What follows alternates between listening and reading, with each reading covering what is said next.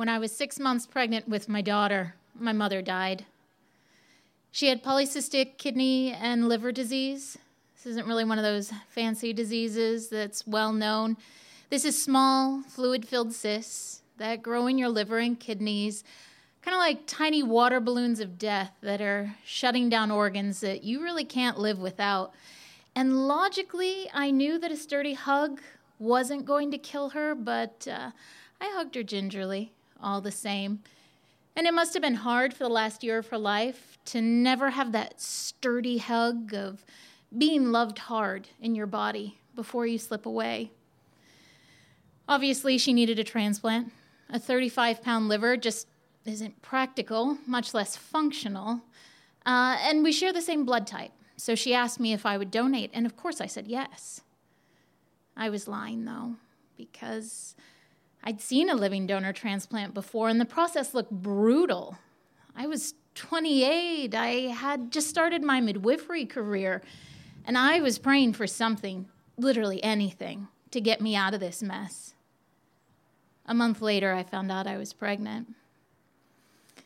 So a living donor transplant's now off the table, and to make up for the guilt that I was beyond racked with, I dove headfirst into being her support person. I was there every appointment, every difficult decision. I was right at her side. When her condition worsened and she needed to be life-flighted out of state for that transplant, I rode in the ambulance and I squeezed in that tiny life flight plane with her, headed down to California. And that magical transplant call came on a Tuesday morning. That afternoon, she was in surgery, and it's hard to describe the weight that lifted off my shoulders. We made it. I got her across the finish line. She was going to be okay. We spent the next few days in the ICU navigating post-transplant concerns.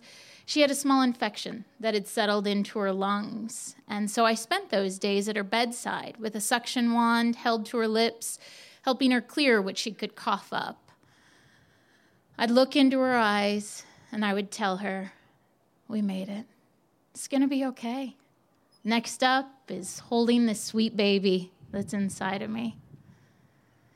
On day 3, while I held the suction wand to her lips, she choked on that fluid and died. We had made it across the finish line just for her to collapse on the other side. I felt like I was holding that metaphorical water bottle to her lips. The hospital staff wouldn't let me sit by myself, and they sent a chaplain to babysit me. And really quickly, I realized that I was now the liability. I had the water balloon of life inside of me, and everyone was touching me very gingerly. Pregnant women aren't supposed to be sad. We're supposed to be glowing vessels of life. And here I had this shroud of death over me that was dissonant in a way that nobody knew how to deal with, most of all me. Was it okay to be sad that my mom had died, or should we just veer towards grateful that life continued on? I would stay in this no man's land for the rest of the pregnancy, trying to tell people about the pain and the guilt that I was sitting with was like watching someone pull their hand back from a fire. The wince and withdrawal, the obvious discomfort, and then the gentle steering of the conversation towards safe topics, like the baby that was coming soon. Not the grief that she was being steeped in, but just grateful that life continued on. Birth and death are really closely linked. They carry that same sacred energy. It's the intensity of spirit transforming. And I thought when I was in labor, I would finally get to let out this deep guttural wail of grief that I had been holding in for months. But what I forgot is you can't be a laboring mother and a grieving daughter at the same time. Birth's mechanical power will set the pace, but then grief will set the tone. This hurricane ended after 40 hours with a tiny cry and a purple face. We made it. She was here. We got across the finish line. We were going to be okay.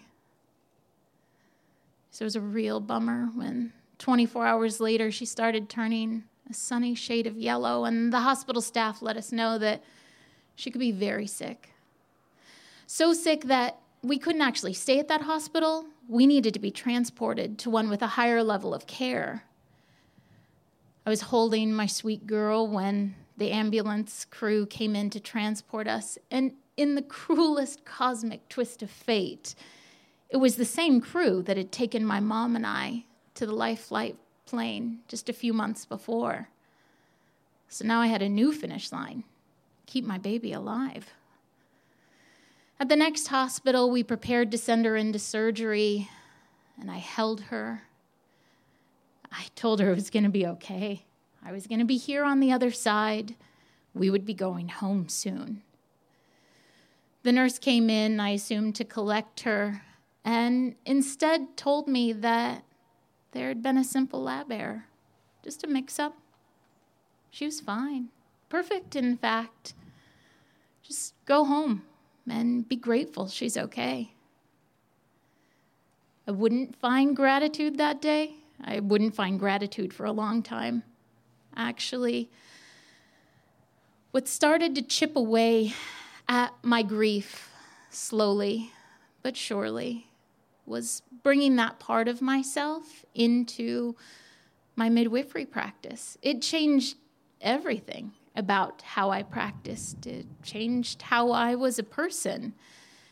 Now I found that I could sit with someone in their intensity and the vulnerability of that time and not wince or try to make it more palatable. I found the more I brought honesty to their experience, let them have whatever feelings they were feeling, not just the ones that I thought they should have, I could bring more honesty to my experience. And I discovered that all I actually needed during that time was someone to sit next to me and say, you don't have to be okay. I trust that one day you will be, and until then, you're not alone. Thank you for sitting with me today.